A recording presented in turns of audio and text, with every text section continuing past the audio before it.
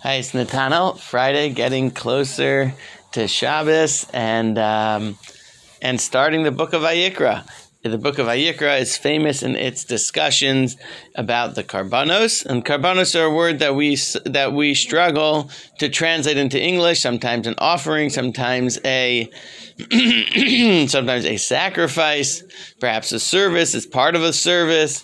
It's a famous and big struggle. Rav Hirsch, who we've been discussing, has over here what's become a very classic comment, well known, is that the root of the word karban is to remove the letter nun at the end, and you have karev.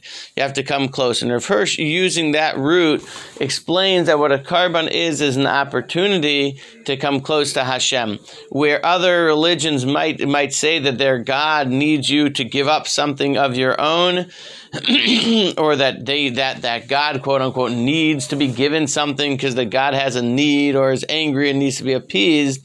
None of that is what's happening in Judaism. We are not a paganistic, heathenistic religion at all.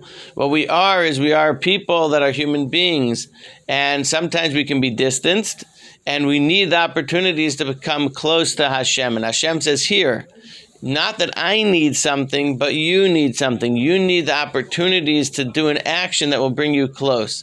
Hashem says, come, bring a karban, do an action, lift yourself, elevate yourself, do an action that says, I want to come close to you. A karban is an opportunity for the giver to step forward and say, I want to be close to you, Hashem. That is what the service of bringing a karban is doing. It's the offerer. It's the one. It's us coming, stepping forward and saying to Hashem, I want to be close to you.